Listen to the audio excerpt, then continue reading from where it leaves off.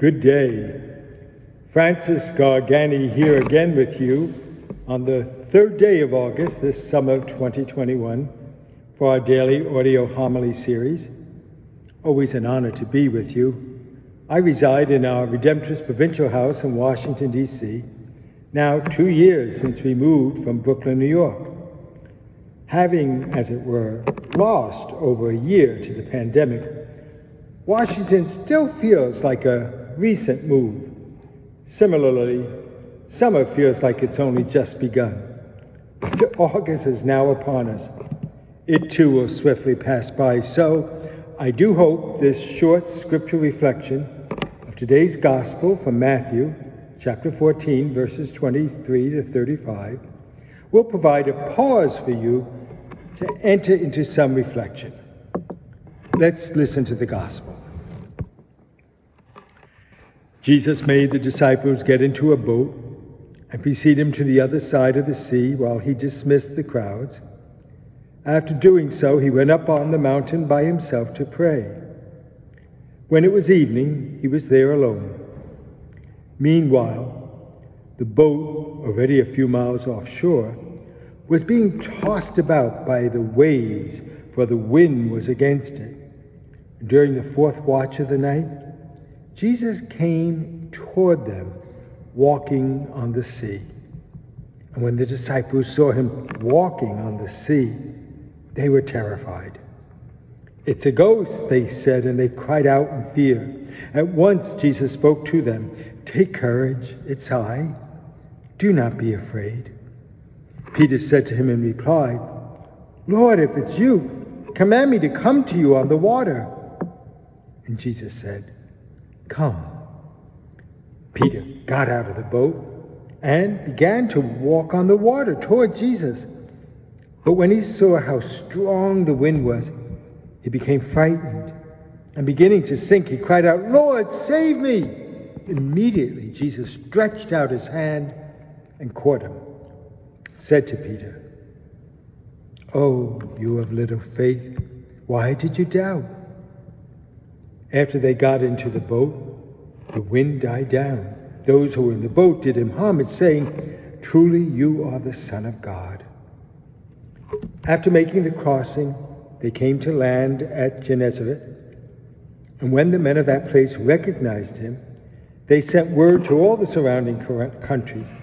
People brought to him all those who were sick, begged him that they might touch only the tassel on his cloak.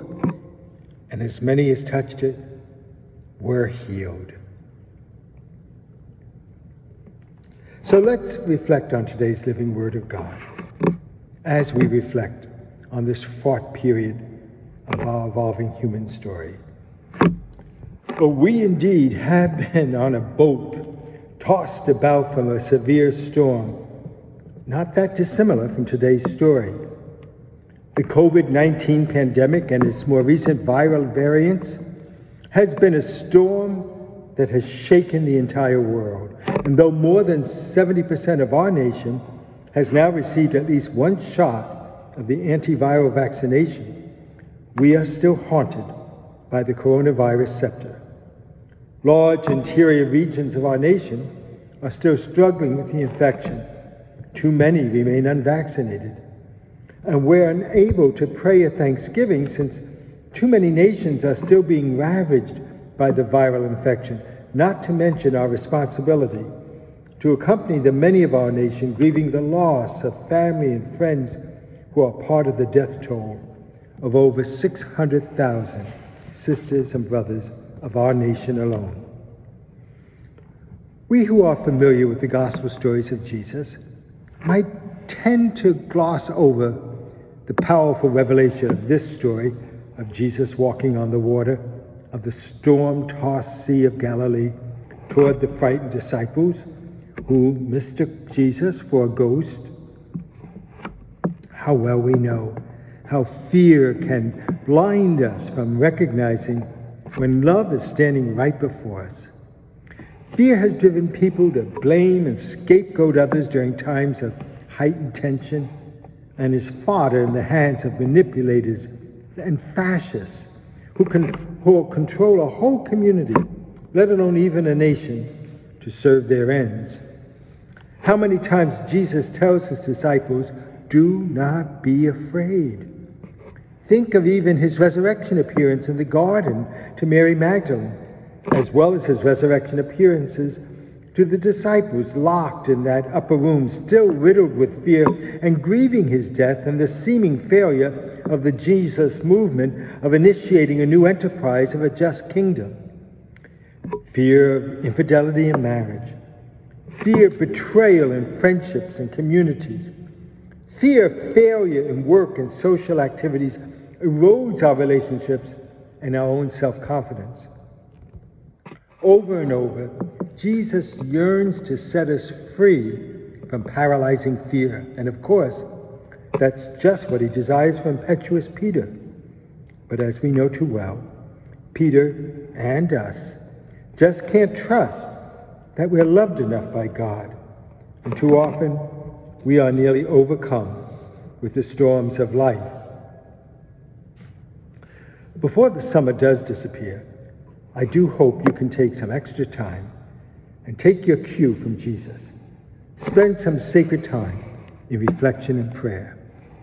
After feeding the multitudes in the Matthean account, right before today's verses, we're told, he went up on the mountain by himself to pray.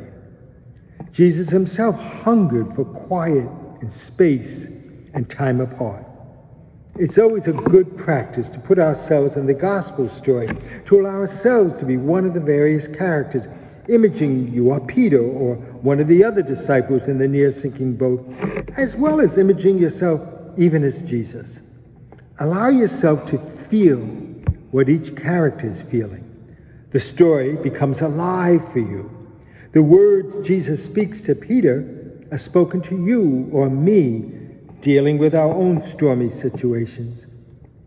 It's also a good practice to allow memories to bubble to the surface of times when we were riddled and nearly overcome with fear, but often enough, someone intervened with providential support. Allow this story to inform your stories and invite the breath of God to help you now see and name how Christ did stretch out his arm to you when you felt like you were drowning. This revelation helps us see how the scriptures of our lives is revelatory.